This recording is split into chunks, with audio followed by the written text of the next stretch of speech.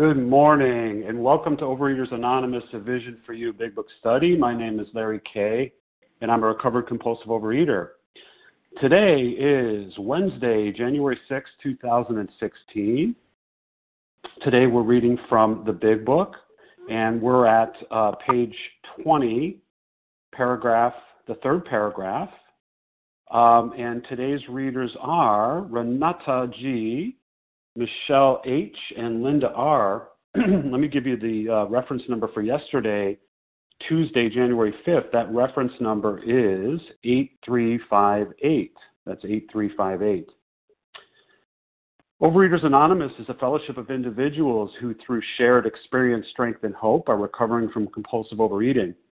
We welcome everyone who wants to stop eating compulsively. There are no dues or fees for members. We are self-supporting through our own contributions, neither soliciting nor accepting outside donations. OA is not affiliated with any public or private organization, political movement, ideology, or religious doctrine. We take no position on outside issues. Our primary purpose is to abstain from compulsive eating and compulsive food behaviors and to carry the message of recovery through the 12 steps of OA to those who still suffer. Our sole purpose, OA's fifth tradition states, each group has but one primary purpose, to carry its message to the compulsive overeater who still suffers. At a Vision for You Big Book Study, our message is that people who suffer from compulsive overeating can recover through abstinence and the practice of the 12 steps and 12 traditions of Overeaters Anonymous. And I will now ask Melanie to read the 12 steps. Mel? Hi, good morning, Larry. Good morning, everyone. My name is Melanie C., and I'm a recovered compulsive overeater calling in from Oregon. The 12 steps. 1, we admitted we were powerless over food, that our lives had become unmanageable. 2, came to believe that a power greater than ourselves could restore us to sanity. 3, made a decision to turn our will and our lives over to the care of God as we understood Him. Number 4, made a searching and fearless moral inventory of ourselves. 5, admitted to God, to ourselves, and to another human being the exact nature of our wrongs. 6, were entirely ready to have God remove all these defects of character. 7, humbly asked Him to remove our shortcomings. 8, made a list of all persons we had harmed and became willing to make amends to them all. 9, made direct amends to such people wherever possible, except when to do so would injure them or others. 10, continued to take personal inventory, and when we were wrong, promptly admitted it. 11, sought through prayer and meditation to improve our conscious contact with God as we understood Him, praying only for knowledge of His will for us and the power to carry that out. 12, having had a spiritual awakening as the result of these steps, we tried to carry this message to compulsive overeaters and to practice these principles in all our affairs. Thank you. Pass.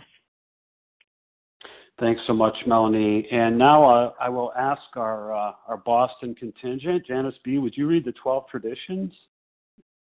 Yes. Thank you, Larry. This is Janice B. from Vermont. Used to be from Boston. And I'm a recovered compulsive overeater. 1, our common welfare should come first. Personal recovery depends upon OA unity. 2, for our group purpose, there's but one ultimate authority, a loving God, as He may express Himself in our group conscience. Our leaders are but trusted servants. They do not govern. 3, the only requirement for OA membership is a desire to stop eating compulsively. 4, each group should be autonomous except in matters affecting other groups or OA as a whole. 5, each group has but one primary purpose, to carry its message to the compulsive overeater who still suffers.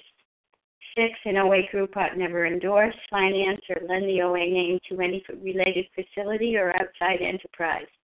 These problems of money, property, and prestige divert us from our primary purpose.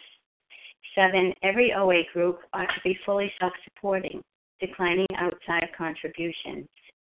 8, Overeaters Anonymous should remain forever non-professional. but our service centers may employ special workers. 9, OA as such ought never be organized, but we may create service boards or committees directly responsible to those they serve. 10, Overeaters Anonymous has no opinion on outside issues. Hence, the OA name ought never be drawn into public controversy. 11, our public relations policy is based on attraction rather than promotion. We need always maintain personal anonymity at the level of press, radio, films, television, and other public media of communication. And 12, anonymity is the spiritual foundation of all these traditions, ever reminding us to place principles before personalities. Thank you. Fast. Thank you, Janice. Okay, let me tell you how our meeting works. Our meeting focuses on the directions for recovery described in the Big Book of Alcoholics Anonymous. We read a paragraph or two from the literature, then stop and share on what was read.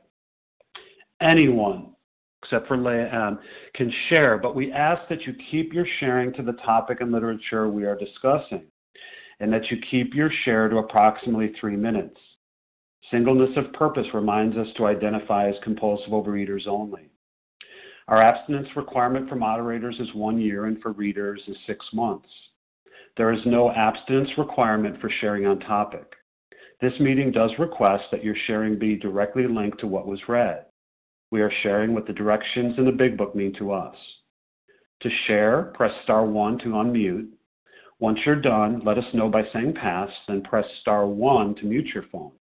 In order to have a quiet meeting, everyone's phone except the speaker should be muted.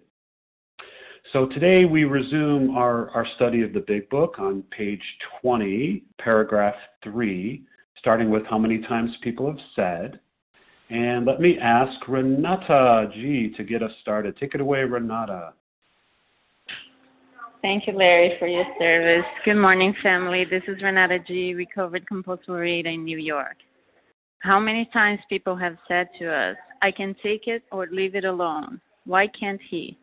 Why don't you drink like a gentleman or quit? That fellow can't handle his liquor. Why don't you try beer and wine? Lay off the hard stuff. His willpower must be weak. He could stop if he wanted to. She's such a sweet girl. I should think he would stop for her sake. The doctor told him that if he ever drank again, it would kill him. But there he is, all lit up again. Now, these are commonplace observations on drinkers, which we hear all the time. Back of them is a world of ignorance and misunderstanding. We see that these expressions refer to people whose reactions are very different from ours. Moderate drinkers have little trouble in giving up liquor entirely if they have good reason for it. They can take it or leave it alone. And, I love this part of the Big Book because it makes it so clear, the difference between the real compulsive overeater and the normal eater. And, where it says here, the moderate drinkers, I would read that as, a normal eater. And so, for some background here, why people don't understand, my behavior with food. Because all they could see is that, what the food was doing to me, right? That I was miserable and withdrawing and depressed and overweight and, having suicidal thoughts. And, they couldn't understand that because food doesn't do for them what it does for me. For me, in my mind, I could only see what the food was doing for me, which was, release from care and boredom or, anxiety. But all of that was very, very temporary. It would last like a minute or two, and then I was back in my misery. But my mind, because of mental obsession, would always convince me that that was my solution, And so, I like to use an example of shopping. I am a moderate drinker when it comes to shopping.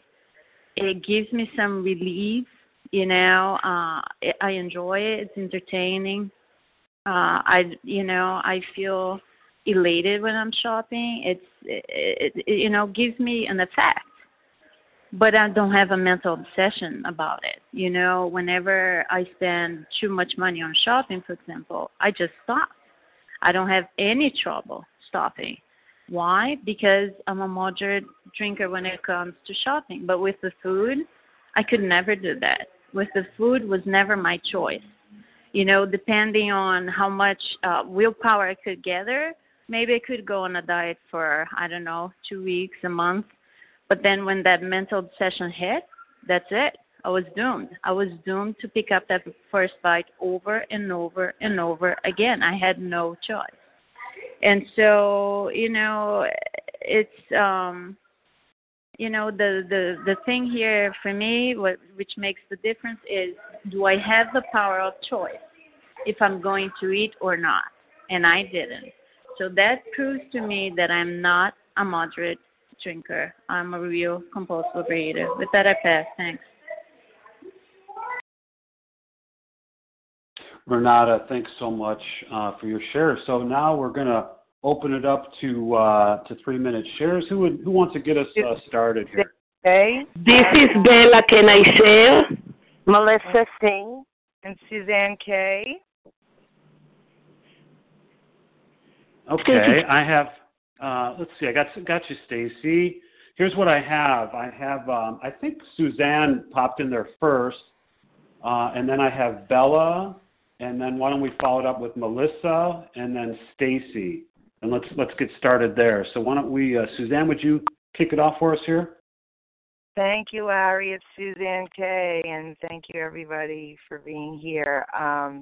Thanks for your service, and Larry, I love. Just as a little thought about the humor going on this morning with the intros and everything, like we can have fun in this process too.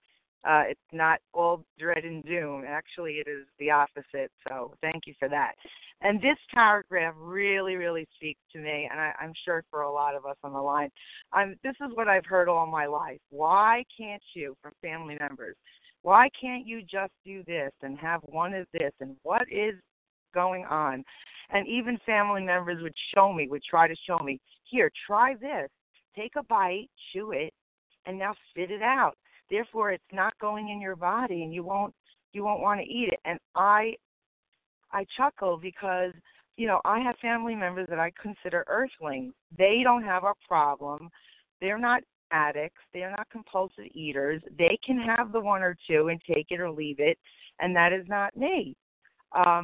I was watching an ad this morning, yesterday. Oprah was on about Weight Watchers, and we all know we've tried, for me at least, I've tried everything. I was even a spokesperson for Weight Watchers. I did an exercise video for them when I was on program with them. However, I gained the weight back. But when she was mentioning, let's have the best body we can this year, I know that you want the best body. And I'm thinking to myself, there are people that, can do that program, because she says, you can have whatever you want this year. And it's like, for me, no. One is too many, 1,000 never enough. I have to not put that substance into my body. And I'm very grateful for the few days of abstinence that I've achieved. And thank you to everybody for being so supportive of me. And with that, I continue to listen and learn every day. I pass. Thank you. Thanks so much, Suzanne. Bella, your turn. Thank you. Good morning. My name is Bella G., and I'm a thankful recovered compulsive overeater. Thank you, Larry, for doing this service, and thank you very much, everybody on the line. Back of them is a world of ignorance and misunderstanding. Wow, it's so beautiful, because before I came to the program, yes, I did all those comments, and I was so angry, upset, disappointed, and jealous, and you name it. I was full of these not comfortable feelings, and I believe them. And I was in a stage of judging and blaming others, blaming myself. I was miserable. And the worst thing was that I believed to all those comments, and I believed that why I am so different than others, why I cannot stick to all the diets, why I cannot keep my weight down. Thank you, God. Thank you, God. I am not there anymore. Today I am in the program, and yes, we are all human, and we are not the same, and people don't understand. And yes, I don't understand everything, and I cannot judge and blame. And I am not responsible for other people's behavior and thinking and responding. I am responsible only on myself. And yes, today, thank you, God, I am not a people pleaser, and I don't want to be to prove my existence. Today, thank you, God, it's okay. You don't have to understand me. You don't have to understand what I am going through. Today, I know I am connected to God. I am connected to a loving and accepting power. Thank you, God, that today you trust me, and I learned to trust myself too. Thank you for sharing, and I pass. Thank you, Bella. Appreciate that. Just a friendly reminder, as much for myself as for anyone, because I need this reminder, to refrain from outside issues, to refrain from bringing in outside issues, Larry. Okay, and with that, Melissa, you're up. Hi, good morning, Larry. Good morning, everyone. It's Melissa, compulsive overeater, and this idea of moderate, average, moderate, that was something that was so appealing to me for so long. I really wanted to be that moderate eater, to be able to eat like other people, to have a few extra bites or treat every now and then be able to put it away and get on, and be normal. And that is not me, and I worked with someone years ago who had shared with me, probably in an effort to help me, that she at one time had been overweight, but it was years before I had met her, and she even showed me some of her fat pictures, as evidence, and she told me that she learned, she lost X number of pounds, and she's never gained it back, and she learned that she could eat anything, but she only had one bite of it. And so she said she would have any dessert she wanted because she discovered that the first bite was just as good as the last bite, and so she only had the first bite. And I laughed. Like, today when I think about that, I laugh because she thought that was some useful information, and I think I did too at the moment. But I have no ability to have that one bite. And I don't want the one bite. I want all of it. I want all of it, and I don't want all of it. That's the sad part, is that I needed all of it. I couldn't help but have all of it, and I didn't want to do that. And, and also through the years, I've heard, all sorts of logical reasons to get me to put the food down, to get me to eat like other people. Look at, you've got a beautiful face, you've got a beautiful family, look at your husband, you're so smart, you've got, all these wonderful reasons why it would make no sense for me to continue to eat the way I ate. And yet I could not stop. I was powerless to this thing because I'm not a moderate eater.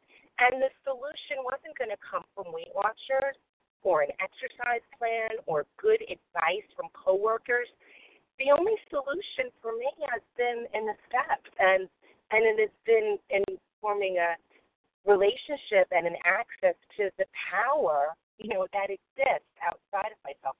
my higher power has been the only thing that has allowed me to have any peace with the food. And there is no moderation. You know, my alcoholic food, I needed to be separated from completely.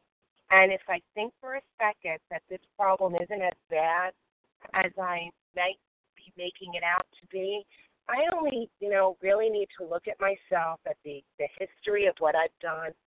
And unfortunately there's others around me in my life that I love dearly. And I see the disease running rampant in them. And, I put it in prayer. And for myself as well, thank you that I passed. Time is on our side. Thanks, Melissa. I appreciate that. Okay, Stacy, you're up. Good morning. This is Stacy T. calling from Cleveland. I'm a compulsive overeater in recovery. Thanks for your service again, Larry. And there's so I can be heard, yeah? Hello? Indeed. Yes, you can. You're doing great. Very good. Thank you so much. So there's several pieces in here. Some of it is looking through the rearview mirror from where I am today. And it's both part of the story and part of, for me, what some of the things that happened to me when I came to my first few OA meetings in 1990, before I really was able to crack open this big book, True Vision for You, and my big book sponsor. And so I knew that I had a problem because everyone told me I did, even though my physical body didn't really manifest that. The way that I was eating and needing and craving certain substances, like sugar, for example, I felt out of control, and I knew that in third grade. I knew that. And I heard all of the things that are mentioned in these paragraphs about why don't I quit, why don't I, if I don't have enough willpower, I heard it all. And what that did was to continue smashing down my self-worth and self-esteem and my belief that there was a solution. I had that point, not knowing anything, of course, about the big book, I knew there was a problem, and I didn't know there was a solution. The only solution I thought that I had was a higher power of refraining, of trying to use self-will. And self-will, as we'll find as we move forward, has run riot in my life. And then that takes me to my very first, in the beginning, my first OA meetings when, sometimes our meetings are healthier than not, and the truth is usually just spoken as clear as day in the big book and in the big book meetings that we go to, if we do, or open AA meetings or whatever other meetings that use. This is their primary book. And my first sponsor, I remember calling in my food, and I told her that for dinner I had an ice cream cone. And she said, "Oh, that's fine. I'm abstinent." Now, that is absolutely crazy. That's crazy. But that was really my experience. So the other piece I'm going to close with is that, go to your meeting. If you've got some recovery, go to your meeting. Bring the message of hope. Bring the solution. Tell people that there is hope, because there is hope from this seemingly hopeless condition. And with that, I pass. Thank you, Stacy. So again, just a reminder, we're going to be sharing on the 5th paragraph on page 20. Who else would like to share? Rakesa D. Yeah. Asa. Tina S. Tina S. Okay, Elaine. Tina, I got you. Elaine. Nancy R. Amy okay, G. Let me tell you. And Amy G. Let me tell you who I have right now before anyone else pops in here. So I have Rakeset, I got Vasa, Tina, Elaine, Nancy R., and Amy G. Why don't we go with those for right now? And let's start with the wonderful, magnificent Rakeset. Rakeset, you're up. Thank you, Larry. Thank you for your service. What I learned a long time ago was that when somebody says why, what they're really saying is, I don't like it. So when a kid asks their parents, why can't I go outside to play? What he's really saying is, I don't like it that I can't go outside to play. And when somebody in my family says to me, why do you have to eat a dozen donuts? What they're really saying to me is, I don't like it if you eat a dozen donuts. Why can't you eat just one? They don't like it that I can't eat just one. And you know what? I don't like it either. And I don't know the answer to why. If I knew the answer, it would be maybe possible to find a solution other than this, but I don't. It's a disease. It's a disease, and you can't ask a disease why. So I don't have to be asked why anymore because I know my answer, and I'm not eating compulsively anymore. And people don't have to, in code, tell me, I don't like the way you eat. I don't like the way you look. I think you're a fat slob. I don't have to hear that anymore, and I don't have to hear it in code, even if they don't come right out and say it. They just say, why? Why do you have to eat so much? And so it's such a pleasure. It's such a pleasure to have been able to find a solution, a spiritual solution, to find God. I found God in this program when I came in, and that is what has carried me. That's what made me go to recovery, my relationship with God. And it doesn't matter why. It doesn't matter anymore. And I don't like to use that word why when I talk to people either, because what I'm really saying too is I don't like it that, ... So thank you for letting me share. I pass. Thank you, Rakesset. Vasa, where are you? Vasa? Oh, Vasa. Press star 1. Sorry. Thank you, That's Larry. okay. I can hear you now, sure. And I am a grateful, recovered, compulsive overeater calling from Florida. This is a good paragraph, even the paragraph before those. I got all the suggestions how to, what to do and how to put the food down. And mostly was, well, if you only have, you just need a little bit more willpower to do it for people that did not have my disease. Well, I didn't understand my disease. I didn't understand the allergy. I did understand the mental obsession because I couldn't stop obsessing about eating certain things.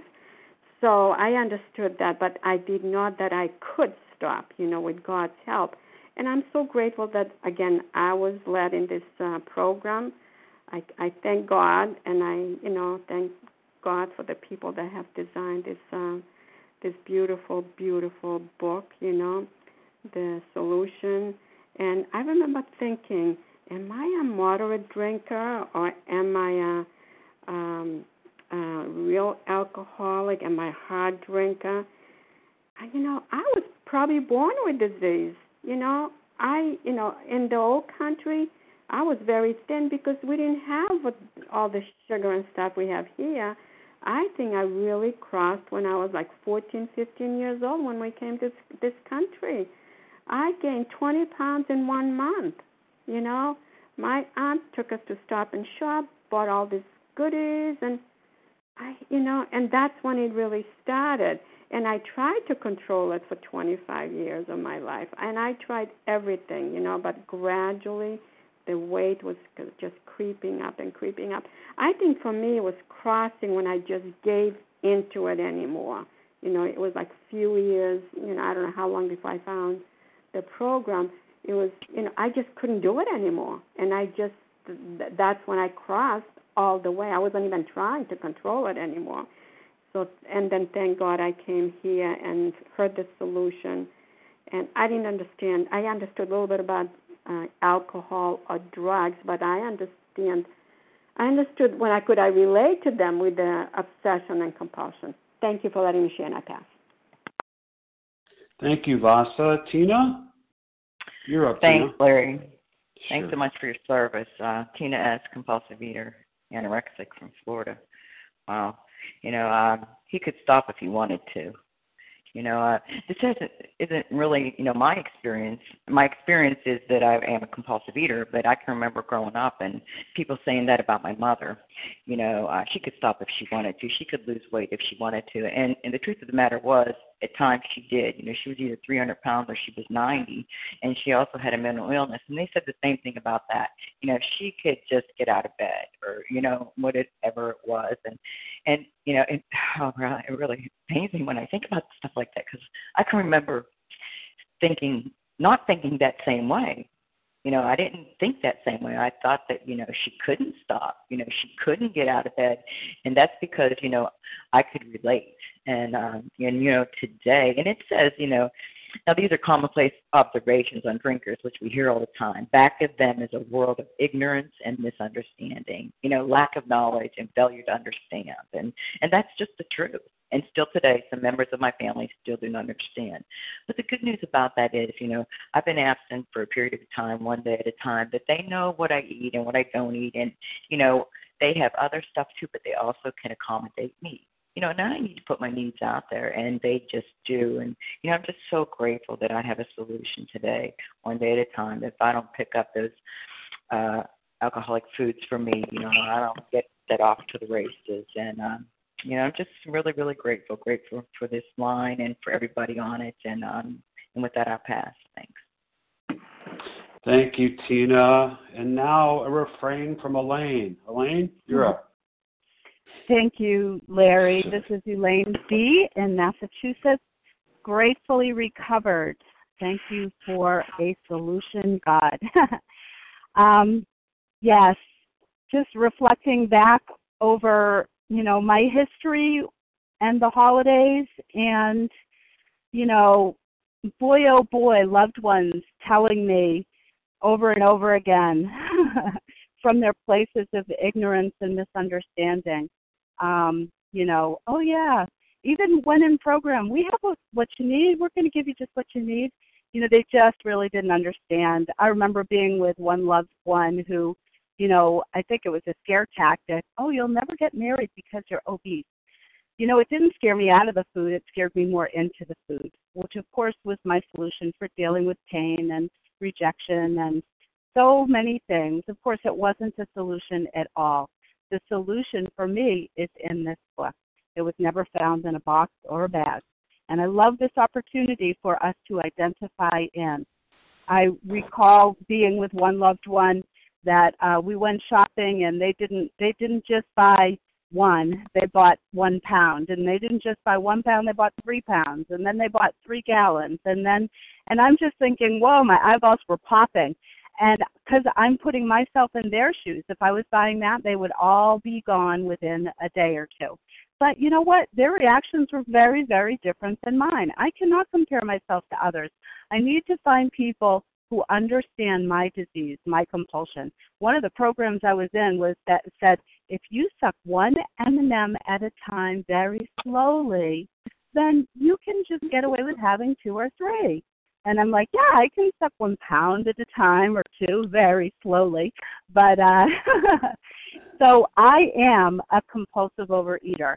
And even though I was in the room maintaining 100-pound weight loss and didn't understand the allergy of the body, when I started putting that in my mouth, the whole time I was in there working a program to the best of my ability, trying to get through the steps, the disease was doing push-ups in the parking lot. And when I was using a very slow process, and when somebody gave me the instructions for the fear inventory, my sponsor, I knew it would take another year to do. And I just decided, God and I can handle this. I'm going to try another way. Thank God he dragged me back into the rooms, put me in touch with this phone meeting, got me a sponsor, got me recovered, and this year the holidays were so different. Even though I was surrounded by all of these things and people who said, I understand what you eat. I know how to take care of myself. And this year it wasn't about the food. I had better connections with human beings than I've probably ever had in any holiday in my whole life. This is the solution.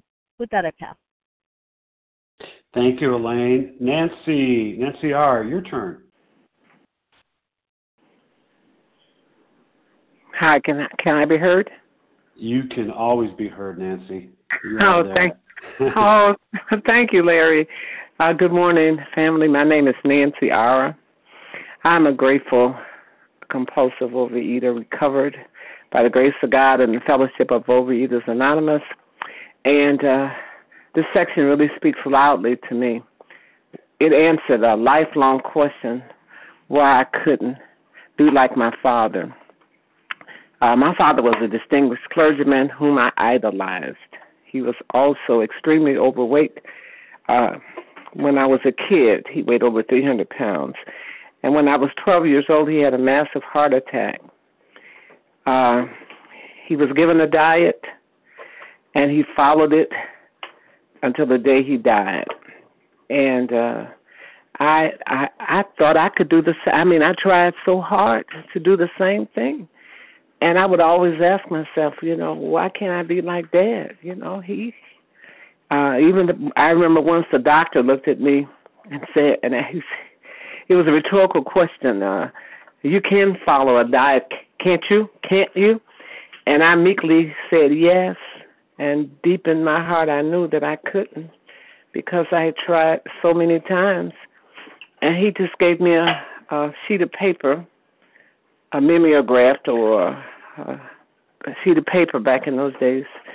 And I wanted to, and I tried to, and I wanted to do like my dad did, and I never understood why I didn't have the willpower that my father had. He would not eat anything off of his food plan because he always said living was more important to him than eating.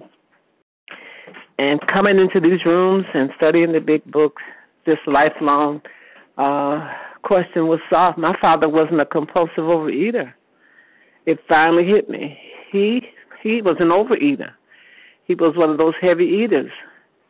But his daughter passed over the threshold, and I am a compulsive overeater. I have no choice in the matter. God made us differently, and I am who I am. Today, I'm happy for the knowledge of what I am and what I have to do to stay out of the food, and I'm grateful. I truly am, because it's led me not just out of the food, but into a way of life that's infinitely better than anything I could have imagined. Thank you for letting me share. Thank you, Nancy. I appreciate that. Amy, what you going to do? Amy G., you're up. Hi, Larry. No laughing. My favorite song. Good morning, everyone. Thank you, Larry, so much for your service. My name is Amy G. I'm a recovered compulsive overeater from Maryland. So grateful to have a few minutes on the line here with you all. Moderate drinkers have little trouble in giving up liquor entirely if they have good reason for it. They can take it or leave it alone. In my humble opinion, what are they doing here in the big book here? They are describing what the moderate drinker is, and for me, the moderate eater, and then what the heavy drinker is, and then what the real alcoholic is going to be like, and what the real compulsive overeater to be like. And for me, this is important to understand the stark contrast between what is a true alcoholic and compulsive overeater and what are the moderate and the heavy ones. And that's not always easy to discern, and they are smashing home and asking us questions. Am I truly a compulsive overeater? Can I take it or leave it alone? Am I heavy or am I a compulsive overeater? These are questions. They talk about it on page 30 in More About Alcoholism. We learned that we had to fully concede to our innermost selves that we were alcoholics. This is the first step in recovery. The delusion that we are like other people or presently maybe has to be smashed. So, they say belief precedes action. If I'm to believe that I am a compulsive overeater, I have to understand what is a compulsive overeater. I have to understand the nature, the fatal nature of my malady, of my disease, and then concede to my innermost self and believe that this is who I am. So they are smashing home in multiple different ways, asking questions, describing in stark contrast of a moderate drinker. Take it or leave it alone? Say what? That was not my case, I can tell you that. If we go ahead to page 22, if I can just sneak ahead a little bit, it says, why does he behave like this? And I guess when I see questions in the big book, I like to ask those questions of myself.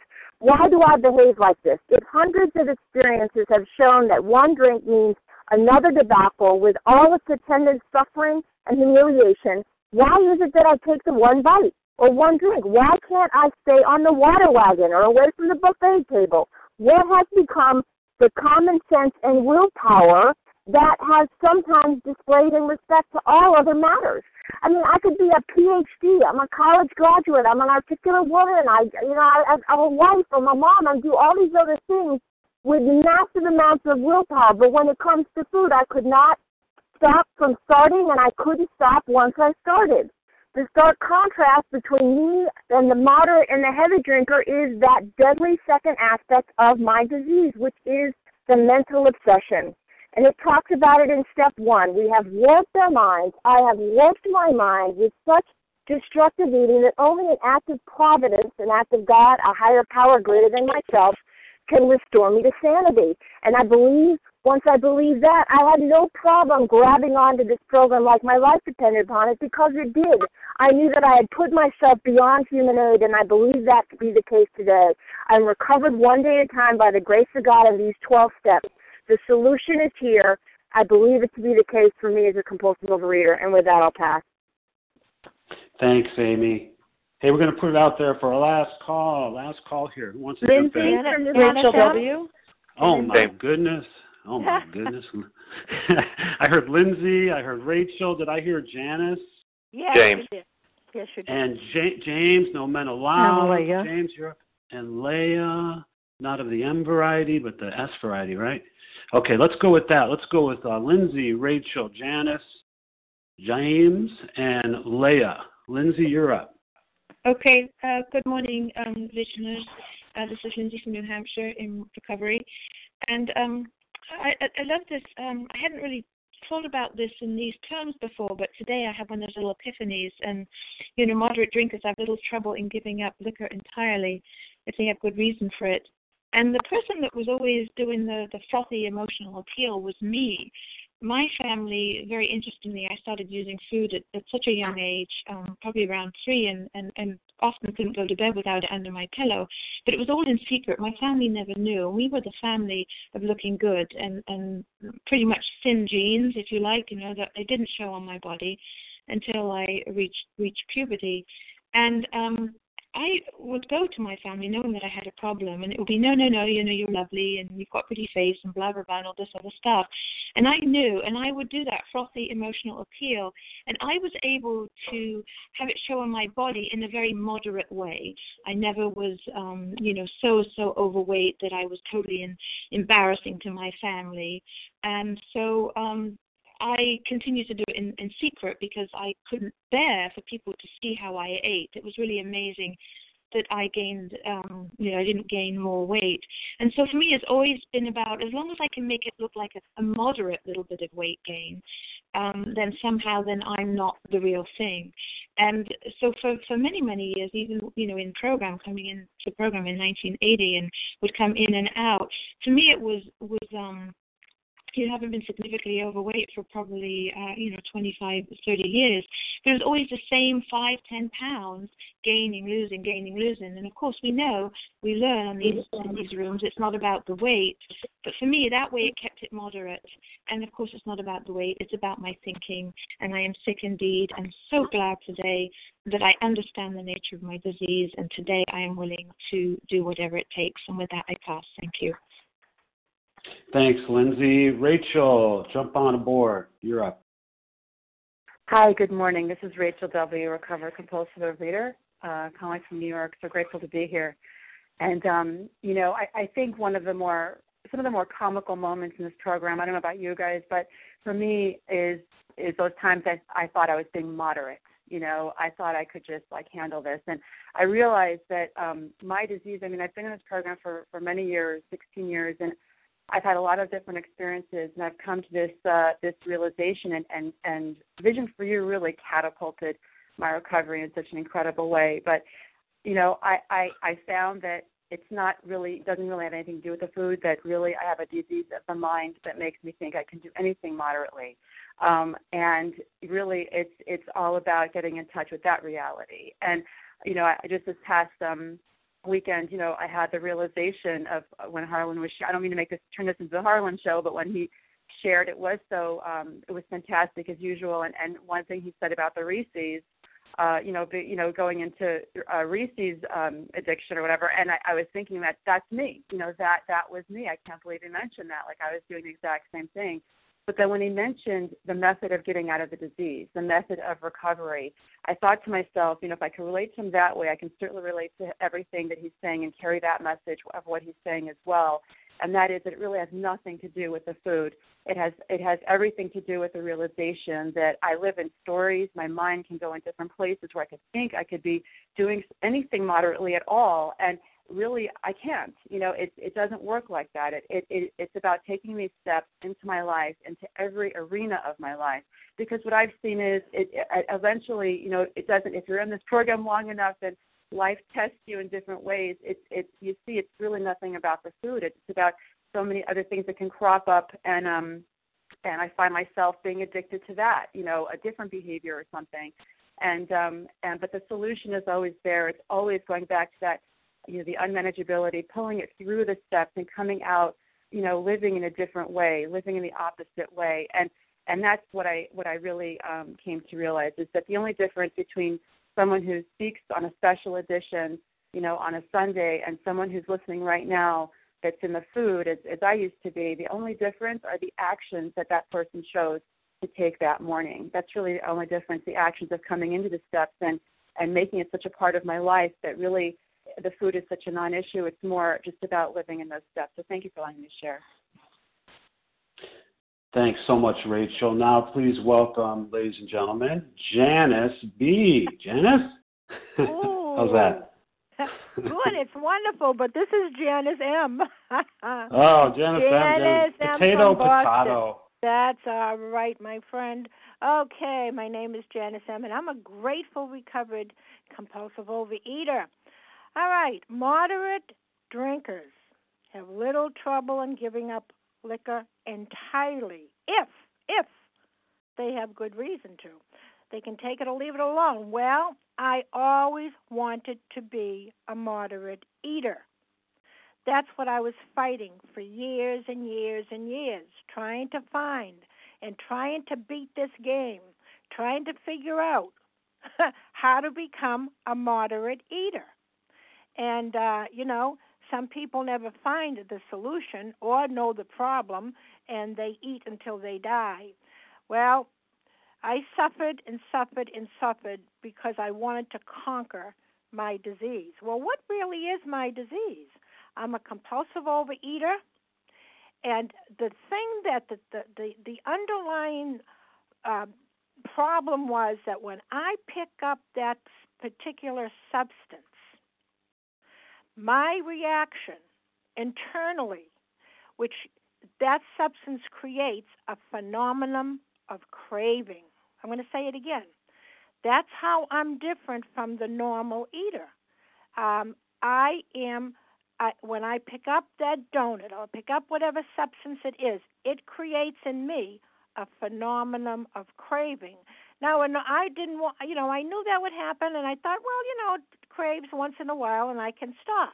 And I could do that, in the beginning, if I had reason to, if I had a boyfriend, or if I was going on vacation, I had to get in a bathing suit, or if the doctor said, Janice, you're going to get diabetes, you're on the line, and I'd say, oh, okay, get me a dietitian, and I would do it for about a week, because the other part of my problem would enter my mind, and I had a strong willpower.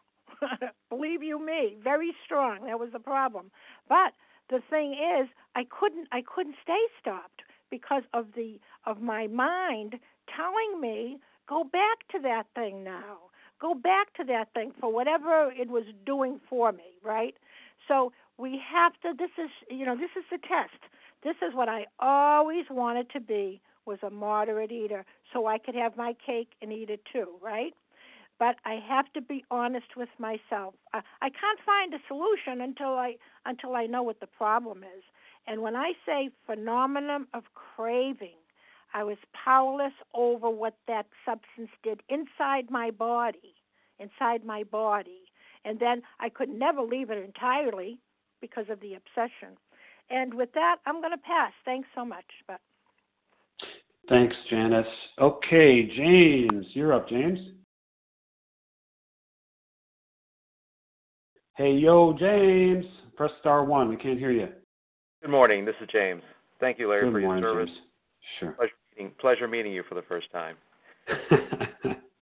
Hey, I want to drill down on the read here. It says the doctor told him that if he ever drank again, it would kill him. but he's all lit up again. Now, these are commonplace observations on drinkers. We hear all the time. The back of them is a world of ignorance, of misunderstanding. We see these expressions refer to people whose reactions are very different from ours. And I just wanted to focus in on that particular portion. And, I have a real tendency for me personally to think about, I don't necessarily go tracing off to doctors. I pretty much keep them at arm's length reach. I don't really do the recommended doctor stuff that is recommended for people who are past the age of 50. But nevertheless, I have an ability to self-diagnose myself. And not to say I trust that, but I just want to talk about that. I can tell, I have a sense when there's something wrong. I have a sense when, I don't, in other words, I just want to say, a doctor can tell me that if I continue in this path, I continue in this journey, I continue in the way and the lifestyle and the attitude and the resentments and the compulsive behavior, if I continue in this will, I'm going to die. Yeah. Well, I already know that already within me, so the doctor's not going to be able to tell me anything that I don't already sense within me. So there's a difference between the outward recommendation versus the inward recommendation. And I will tell you that I'm so appreciative for the program that it's really opened the door for understanding the God that's working within my life, that's directing and guiding me of how to put down, how to release, and how to let go. It's a sense of not necessarily just being right or self-justified, but it's more of a sense of saying, okay, I know when I'm out of course. I know when I'm not there. I can tell, you have to understand when I'm in my own plans and my own solutions, there's a lot of collateral damage, whether it's relationships, whether they're professional or unprofessional, known or unknown. And to make a better description of that, there's people I'm in a relationship with, including my wife, that at any given time something unpredictable will go off, and here I am. And a lot of that has to do with just the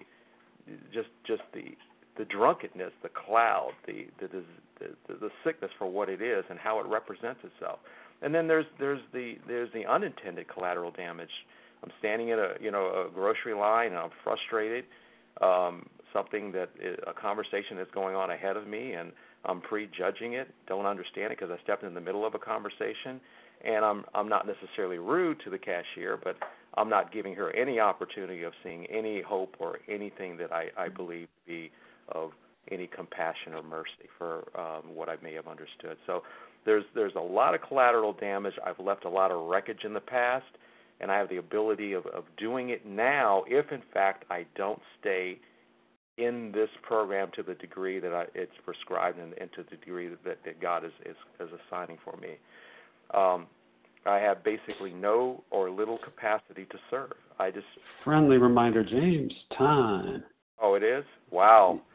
Hey, brevity, baby. I'm still learning that lesson. I hear it. Listen, I just want to wrap up by just saying, this inside recommendation or this inward knowledge that we have, it's powerful. And with that, I pass. Thank you. Thanks, James. Thanks for your share. And the magnificent Leah. Leah, you're up. Oh, my goodness. Thank you so much, Larry. You're welcome. Thank you, everyone. I am Leah S., and I'm a grateful, recovered compulsive overeater. And until I did not take this book to study, to really study, I did not understand. I did not identify in. And there is so much identification in this book. And what this book is telling me and what this program is teaching me is that I have to own up and I have to start taking responsibility for myself in a certain way, facing myself. This is who I am. This is what I am. And I just want to piggy in on what our previous speaker spoke about even if the doctor told him that he's going to drink and he's going to kill himself, even if the doctor tells me I'm going to develop diabetes because my parents had diabetes, or heart disease or whatever I have no idea, but I didn't identify. That was my parents. That's not me. And when I identified in, and when I can understand that this kind of behavior that is being described in these paragraphs and taking responsibility, that's when I could accept everything about it, accept the power that is greater than me, that is going to help me with this, and then admit that everything that they're saying, that it is true. It's so interesting how, yes, I can identify with this and I can identify with that. And I can't really take responsibility, so I share it with God. This book has given me so many promises and so many changes, more than I could ever have dreamed of or wanted of. And thank you. I'll pass. Thank you so much, Leah. Thanks, everyone. And Michelle H., we're going to wrap this up. Would you read page 164 from the Big Book? Yes, good morning, Larry. Good morning. Thanks, Michelle. Thank you, Michelle, in Missouri Recovered Compulsive Overeater. Our book is meant to be suggestive only. We realize we know only a little. God will constantly disclose more to you and to us. Ask Him in your morning meditation what you can do each day for the man who is still sick. The answers will come if your own house is in order, but obviously you cannot transmit something you haven't got.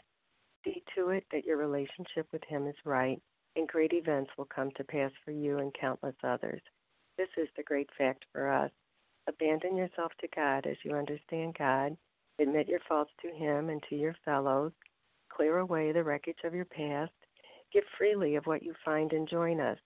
We shall be with you in the fellowship of the Spirit, and you will surely meet some of us as you trudge the road of happy destiny. May God bless you and keep you until then.